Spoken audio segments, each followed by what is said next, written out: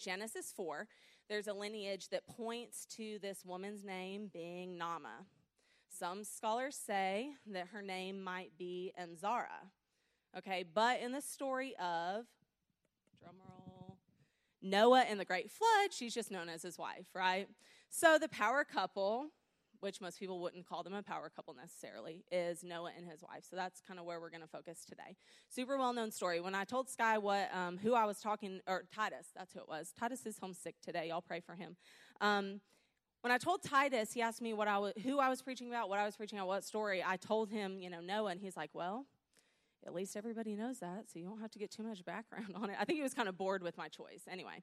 But God said what he said, and I'm going with it. So hopefully you guys get something out of it. If not, it spoke to me this week. So, okay, I want to start by asking you guys a few questions. Maybe one, maybe two, maybe three, maybe more. It's me, right?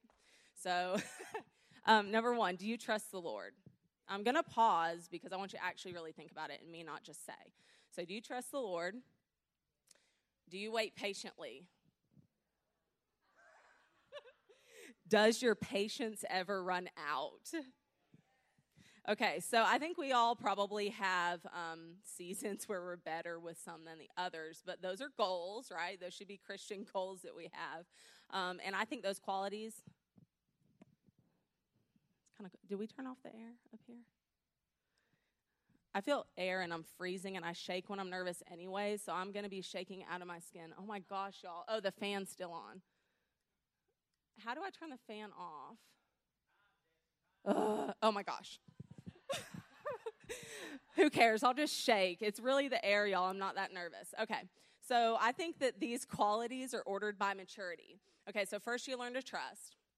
Then you learn to wait. And then finally, you wait some more. So the last quality is one that being able to wait longer than you deem appropriate or longer than you want. Okay, so the, 2 and 3 are kind of similar, but really anybody can wait patiently for a moment, right? But it's that long season of waiting that is harder. So I broke those up into 3 different things. I'm giving away something for later. You didn't see that. I'm a mess, y'all. Okay, so as we move, I want you guys to check yourself and see which person you relate to more. Do you relate to Noah more? Do you relate to his wife more? Or maybe you relate to both of them in different seasons. I know that I did. So we're going to start reading the Bible. Yay! Genesis 6, we're going to start in verse 1. I'm in the King James Version. And it came to pass when men began to multiply on the face of the earth, and daughters were born unto them, that the sons of God saw the daughters of men, and they were fair, and they took them wives for all which they chose. And the Lord said, My spirit shall not always strive with man, for that he also is flesh, yet his days shall be 120 years. There were giants on the earth in those days, and also after that, then the sons of God came unto the daughters of men, and they bare children to them. The same became mighty men, which were of old, men of renown. And God said that the wickedness of man was great in the earth, and that every imagination of the thoughts of his heart was only evil continually. Verse 6, and it repented the Lord that he had made man on the earth, and it grieved him at his heart. So I'll stop at verse 6. It says that God's heart was grieved that he even made man. Like, I've read this story over and over. Dusty talked about this not that long ago, this part of the story.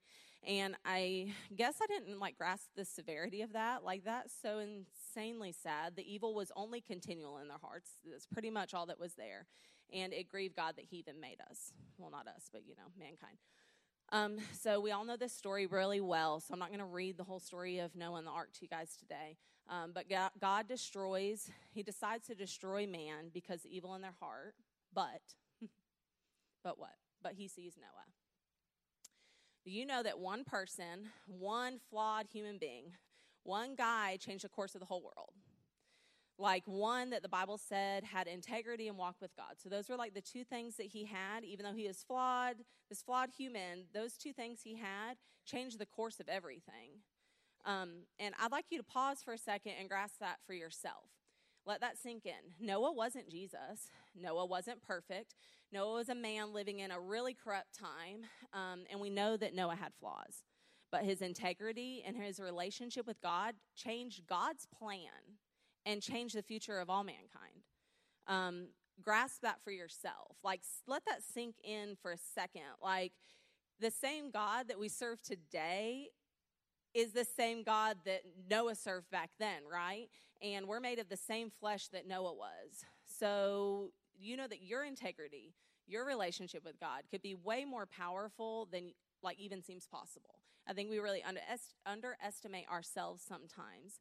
And if you let that sink in, that can be a total game changer for your life, for the way you view your relationship with the Father. It can totally change your perspective, which then changes your reality, right? So moving on, just a little side note. So the story goes that God gave Noah specific instructions. He told him to build an ark. He told him exactly how big to build it. He gave him all the specs. And he proceeded to tell Noah about his plan to flood the earth, kill mankind, and that Noah should take 2 of every sort of living thing and his family, and they should move into this massive boat to keep them alive. Okay, right? That's how the story goes. I probably left out some details, but that's the gist. Lastly, he told him to gather food for everyone that was going to be on the ark. So what did Noah do? I mean, he listened, right? He didn't start off listening and then hear half the plan and then move on. I mean, he listened throughout the whole entire thing, right? And then he did all that God commanded him, not just some, but he did all of it. So he listened the whole time for the entirety of God's instructions, and then he actually walked it out and did everything. And so I said power couple in the beginning, right? Meanwhile, Noah's wife was along for the ride.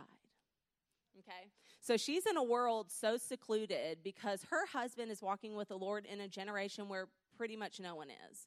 So, I mean, we just kind of blow over that, but if you think about that for a second, I mean, how lonely do you think that she probably was?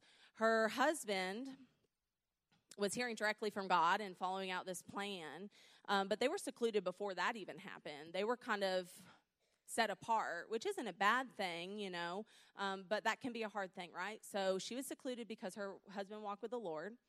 And what God told Noah to do didn't make a whole lot of sense. It wasn't something that, like, they had seen before. It wasn't like an obvious follow God plan, like, that they had ever seen, right? So added to that, the plan took 120 years, right? 120 years to build this boat. That's insane. That's crazy.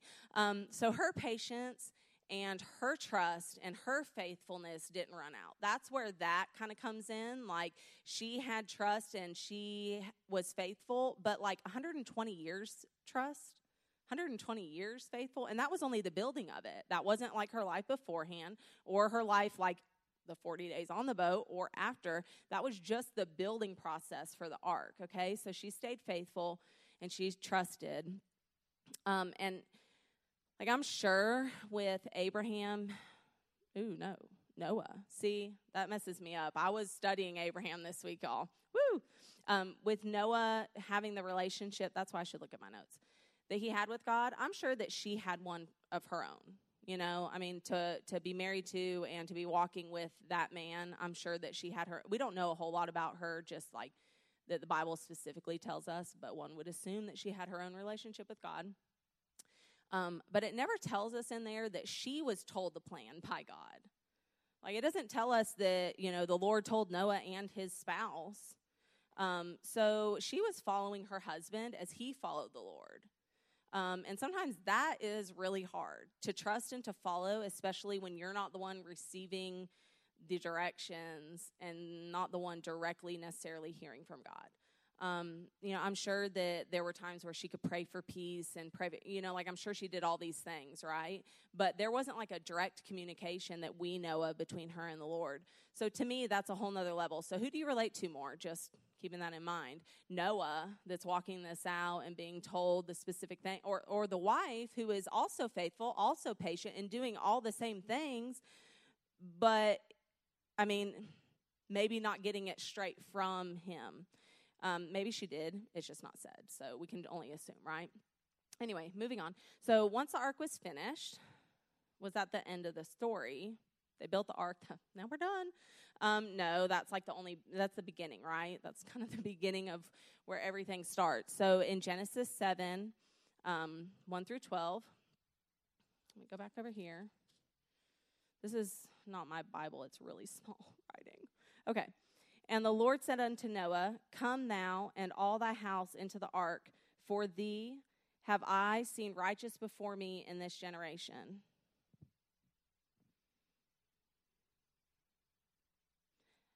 Okay, so I'm going to skip.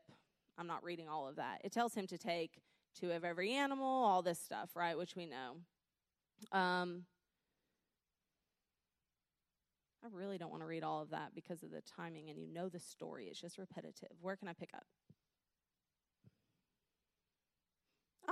Here we go. Verse 6. It's in verse 5 it says he did all that God commanded. And in verse 6 it says, and Noah was 600 years old when the floodwater was upon the earth. So that's kind of where I wanted to stop there. Noah was 600 when the flood came, guys.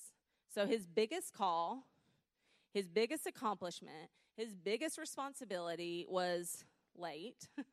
I mean, not really because of God's timing, right? But what we would consider late in life, 600 years old, is when that happened. And so I'd encourage, I don't know who I'm encouraging, different people in different seasons, right? But I'd encourage you guys to not grow weary and to don't grow weary, don't doubt, don't give up, to trust God, wait patiently. Here we go with the patiently waiting again. And not to let your patience run out. Don't start well with patience and then just throw it out the window. It took 120 years to build the ark, right? But everything about this process and this story was so drawn out. Like, it was so drawn out. And it required long-standing patience and trust. So now I'm going to talk about you guys for a minute. Can I give you guys some stats about patience in America today? Okay. So 26% of Americans will knowingly consume extremely hot food or drink that burns their mouth. 96%. So who are the 4% that patiently wait for your food to cool off? Raise your hand. That's about right. There are hardly any hands raised here. We're going to scorch our mouth, and we're not going to enjoy the rest of our meal or our food because we can't taste anything, and our tongue is hurt because we can't wait 2 seconds, or we can't blow on our food. Okay, so 96%. Over half of us hang up the phone after being on hold for 1 minute or less. 70% of you admitted, not you, 71% admitted to speeding while driving. So I don't know if that's an accurate assessment, 71%, because even 10 over is speeding, guys, right? Yeah. 1 in 4 people abandon a web page that takes more than 4 seconds to load. And 50% of mobile users abandon a page if it doesn't load in 10 seconds. The last one, the average American won't wait in line longer than 15 minutes, and that's just pretty much any line. Okay? So that's pretty impatient. That's a little crazy, and I'm really guilty of that. So just to give you perspective of where we are in our culture today. So when you think that we can't wait 10 seconds or we're speeding everywhere we're going, like, think about 600 years until, like, your call is fulfilled. Think about 120 years to build a stinking boat. That's insane. We can't even wait 10 seconds. So, okay, let's move on. Let's engage the kiddos for a second. Have you guys ever heard of the marshmallow test? Anybody? This is a test, and it shows whether children who are given a marshmallow would choose to eat their marshmallow immediately or receive nothing extra, or would they wait 10 to 15 minutes to get 2? Okay, so unless I have any parents completely objecting, which I might, but I want the kids to like me today, so we're going to go with it. Anybody that's 12 or under, 12 and under, that would like a marshmallow, come see me. 12 and under would like a marshmallow. Don't make eye contact with mom and dad. Don't get on the stage, stand in front of it. Nope, down in front. Sky set a good example. Okay, so if you want a marshmallow, grab a little tray. I'm going to give you one. Don't touch it yet until I explain things. Once you get your one marshmallow, go back to your seat. Don't touch it. Don't eat it. You're welcome. You're welcome, parents. This will let them last through the rest of the service. And oh no, don't get that one. We don't know when we clean the stage last. Thank you for waiting so patiently, Owen. Did I miss anybody? Anybody else not run down here? Okay, so here's the deal. Kids, listen. Don't touch your marshmallow, but listen to me. That marshmallow is yours, and you can eat it in a second. You can eat it if you want. Wait. But if you wait until after the service, I have a bunch left, and you can come get 2. So you can double your marshmallow, but you have to wait until the end of service. So you can eat 1 now, and that's fine. That's really okay. I don't care. Or if you want to have patience and wait, then as soon as I'm done talking, you can come get another marshmallow. But to get that other marshmallow, I have to see the first one still in your cup. Okay? So if you want only 1 and you want it now, you can have it. If you want to wait patiently, you get 2. Okay, moving on. Okay, so this study that they did with the marshmallow test, it showed that even at a young age, we start learning patience and we start patterning that for our actual lives. So even at that age, these littles, they're starting patterns.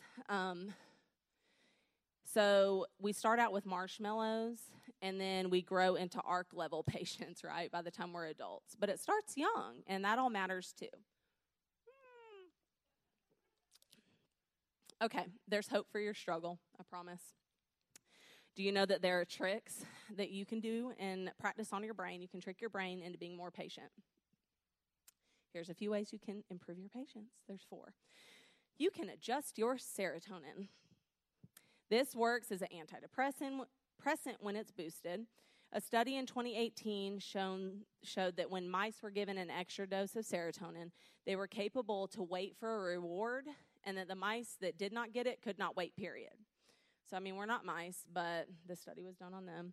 So, supposedly, a boost in your serotonin is an immediate way to go ahead and increase your patience. What are some natural ways to do that? Anybody know? Yes, exercise is one. Exposure to bright light or to daylight is one. Eating certain foods like eggs, cheese, pineapple, tofu, all those things will boost your serotonin. Using your imagination. I think Dusty is one of the most patient people I've ever met, and now that I've read this list, it really makes sense because he does all these things. Okay, so use your imagination. In 2017, neuroscientists studied these MRI scans to find a direct link in our brain structure between imagination and patience. So putting this into practice, like practically thinking, how could I use my imagination to increase my patience? It's pretty much daydreaming, okay? So daydreaming, especially while in the middle of a patient struggle, actually increases your patience. I don't know if that's just because you're distracted and you're not thinking about the thing, or if they say it actually works, so we're going to go with that. Neuroscientists are much, much more knowledgeable than I am, right? Especially on that. So practicing intentional optimism. So some people are just optimistic naturally, and some of us really have to be intentional about that, right?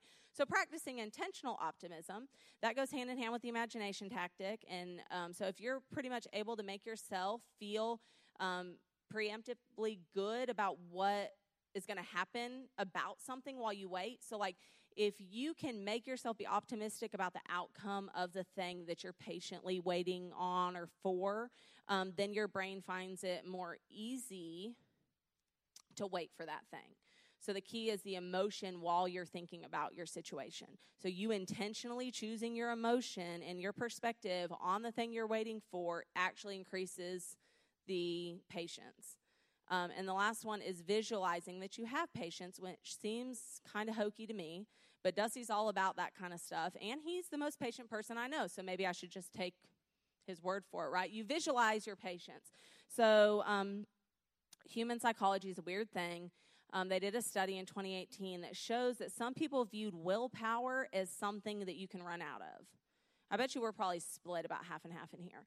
The second group didn't regard challenges to their willpower as something that can be exhausted.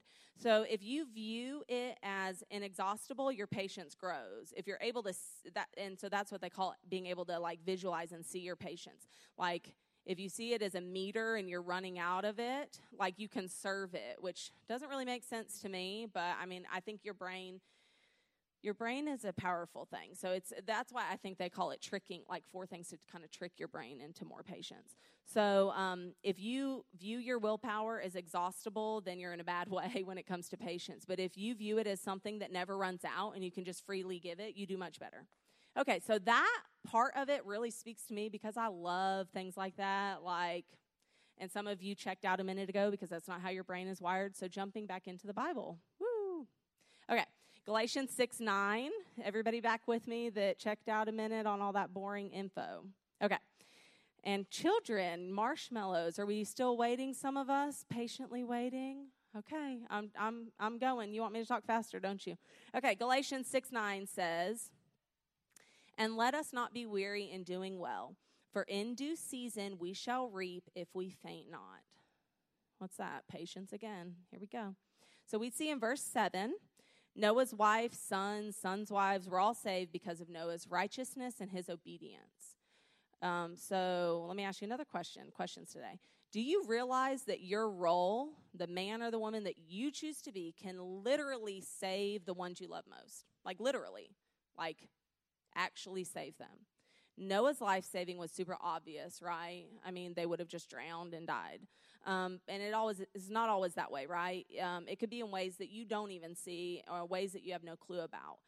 We only see part of other people's lives. We can't be inside their skin, which is good news because that's creepy. And we can't really be in their heads or their hearts either. But I want to ask you a question. Whose life are you saving today? Like, whose life are you saving in this life? Like, you should be helping others and saving people because of your choices.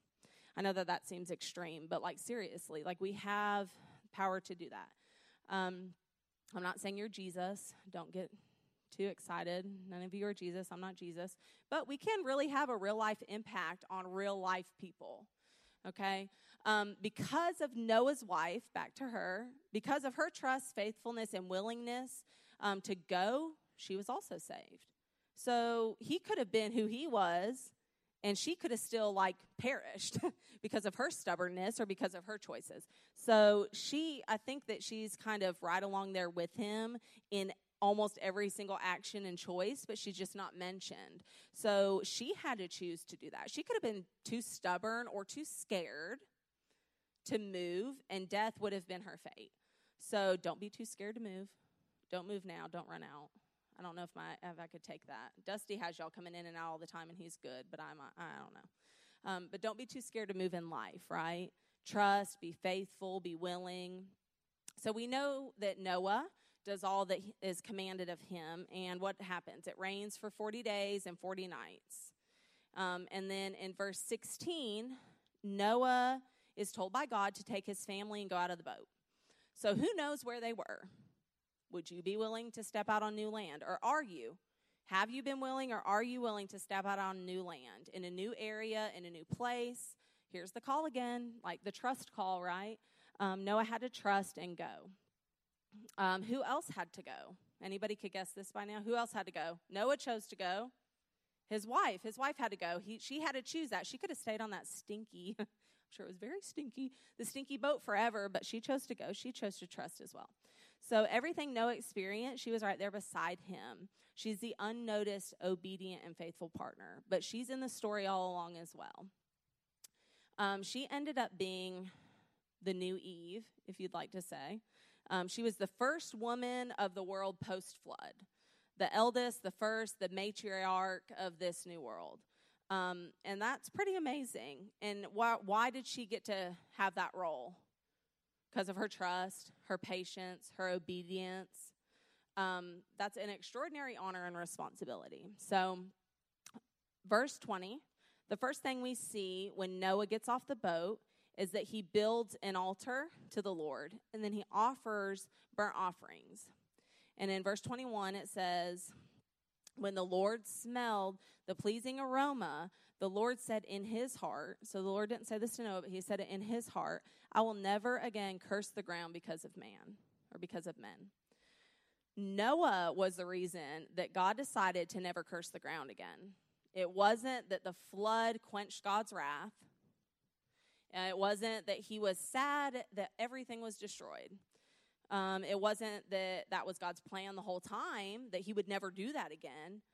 So it was really Noah's actions after he got off the boat and his relationship with God that were the life-saving thing, and it was also a future changer.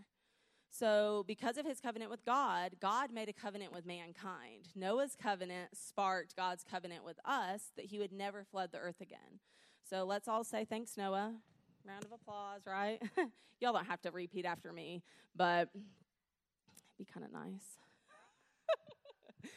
I'm sorry. I'm still a little bit ridiculous and nervous, but I'm getting over it. Not the ridiculous part, the nervous part. Noah, after being saved, after being obedient, Journey Rutherford, I see those eyes. What is the eyes for? I can see, oh yeah, I can see Journey. She's making faces. Okay.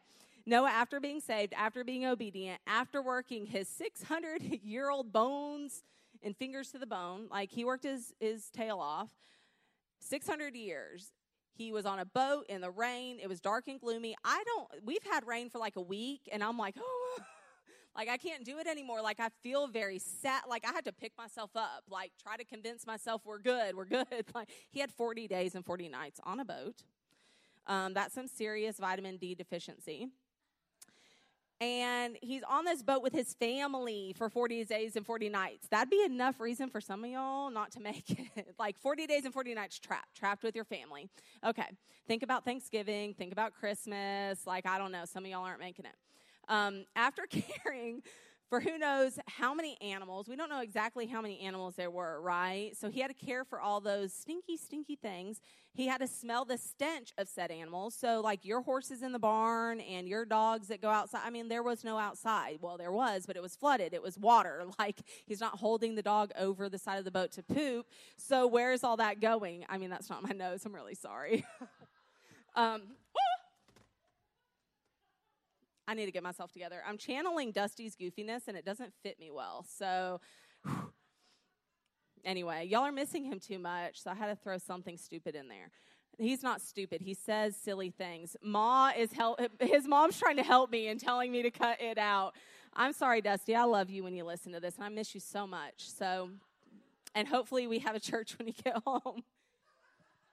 Okay, I'm sorry. So dogs are not pooping over the side of the ark. Like, it stunk in there, guys. Like, it was nasty. There was a stench. Like, all of the manure. I mean, and that's just the animals. Like, human poop is way gross, way worse. So where are they going? I don't know. Okay, let's move on. Let's not talk about poop anymore. I was trying to get the kids back involved, right? Poop stories.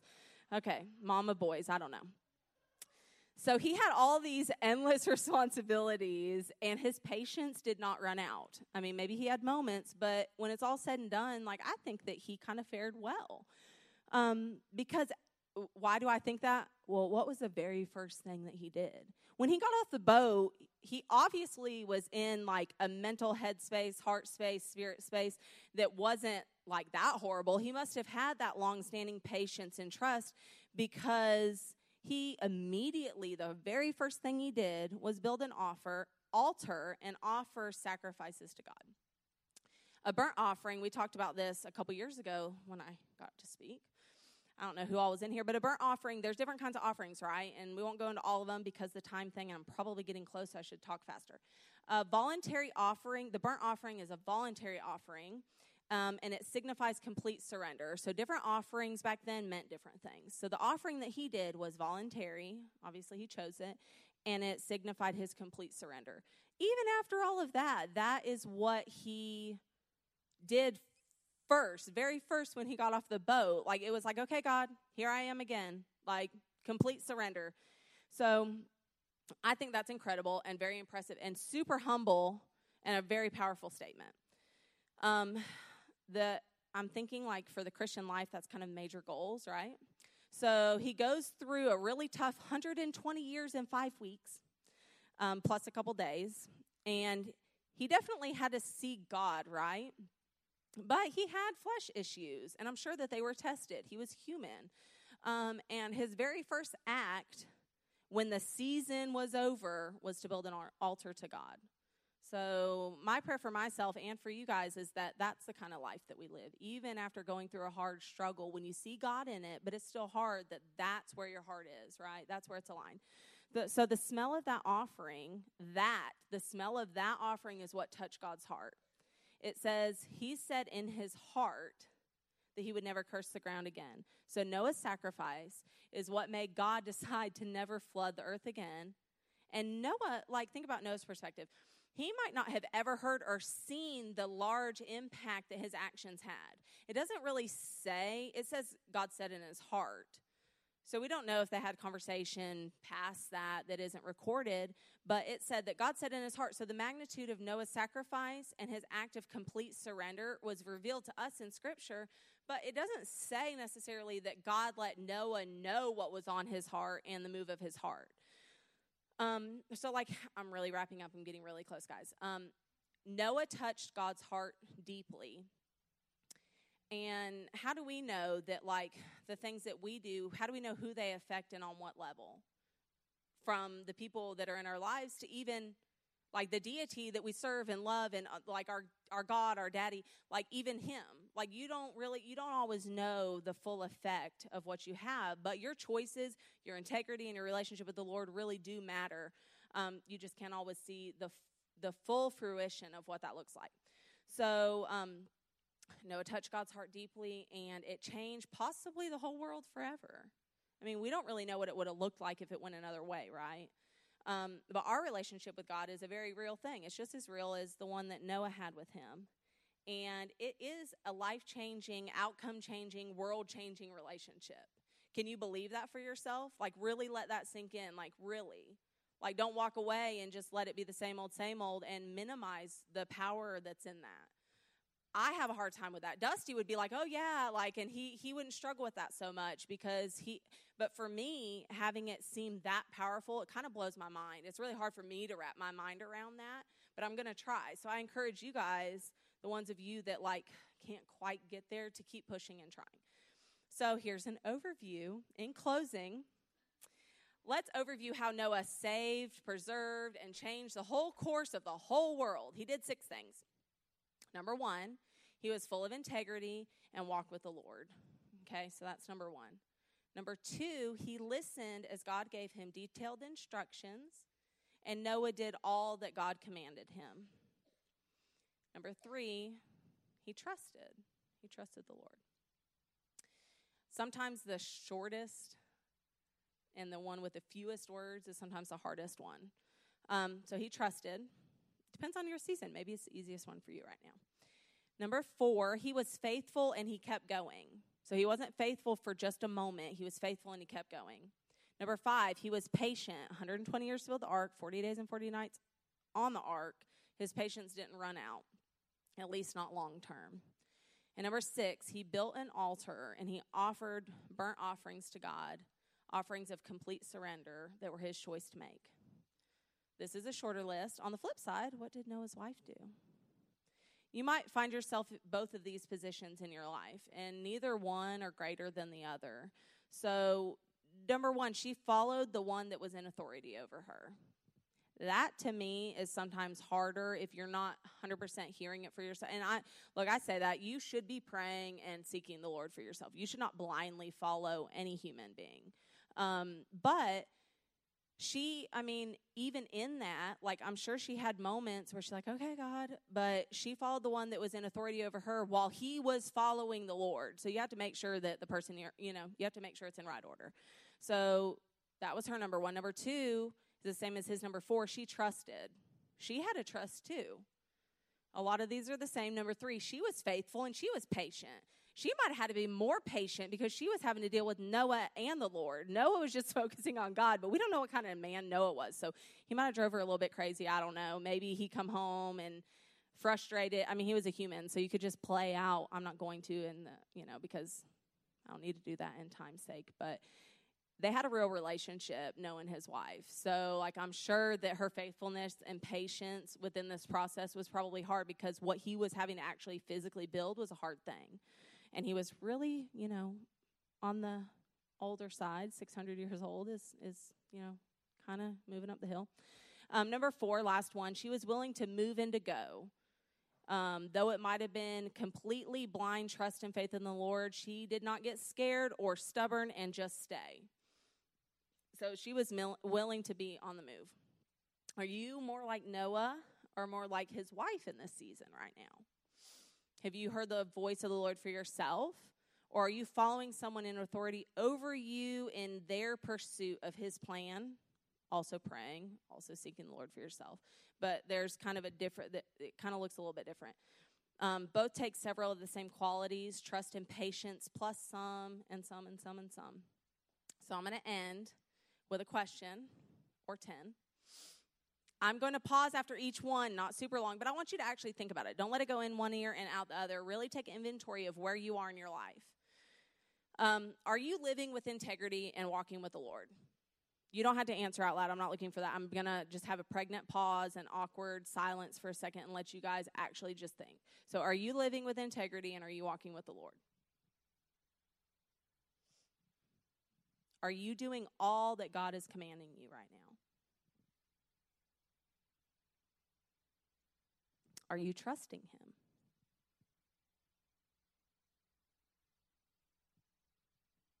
Are you being faithful to keep going? Are you being patient? Have you let your patience run out? Are you giving voluntary offerings of complete surrender to the Lord?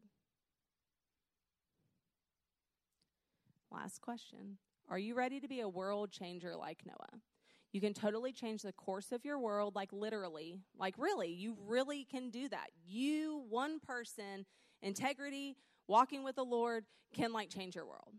So Noah did, and I don't believe that he ever knew the full extent of what his actions actually produced. So he did it, and I think he saw some of it, but I don't think he saw all of it. So my charge to you guys and to myself, let's be completely surrendered. Let's be course-changing, world-shaking sons and daughters that hold the key to our God's heart. Because don't forget, like that offering that he burned, it touched the Lord. So like you have the ability to do that. So that's my charge. Completely surrendered, course-changing, world-shaking. Let's love each other and let's hold that key to God's heart and really value our relationship and realize that it makes a difference and that it can make like the world a difference in your world. So, okay, I'm going to pray and close out the service, and then after I'm done praying, when I say amen, guys, any children that have their marshmallow left, bring it up here to me. Nicely wait in a line in front of the stage, and I'll give you your second marshmallow. If you ate your marshmallow already, then I hope you enjoyed it, and lunch will be soon, so don't worry. Don't be too hungry. Okay, you guys ready? God, thank you for this day. Thank you for all these people in this room and people that will just be listening. I ask you to bless each one. Help us to take these words and not just move on with our life and our day. Help it to like actually change our minds and our perspective. Help it to help us to realize the significance that a relationship with you actually has, not just for eternity and for what we can get out of it, but the way that it can change our worlds, God. So help us to have patience and trust and more patience and more patience. Help us to have those things, God, and help us to be intentional with that and realize that that just doesn't necessarily come naturally. It's something that you choose. So help us to walk in more patience this week and more trust with you. Help us to save a life that we're connected to. Help us to be Noah in our own little personal worlds. Thank you for loving us. Thank you for the blessings that you've given each one of us. Everybody in this room is loved well and is blessed, whether we know it or not. So thank you for that. I pray traveling mercies for everybody and that everybody would take this Sunday, this beautiful day that you've provided us, and just enjoy it and love on at least one other person. So help this Sunday to be profitable. Thank you for your love and who you are. In Jesus' name, amen.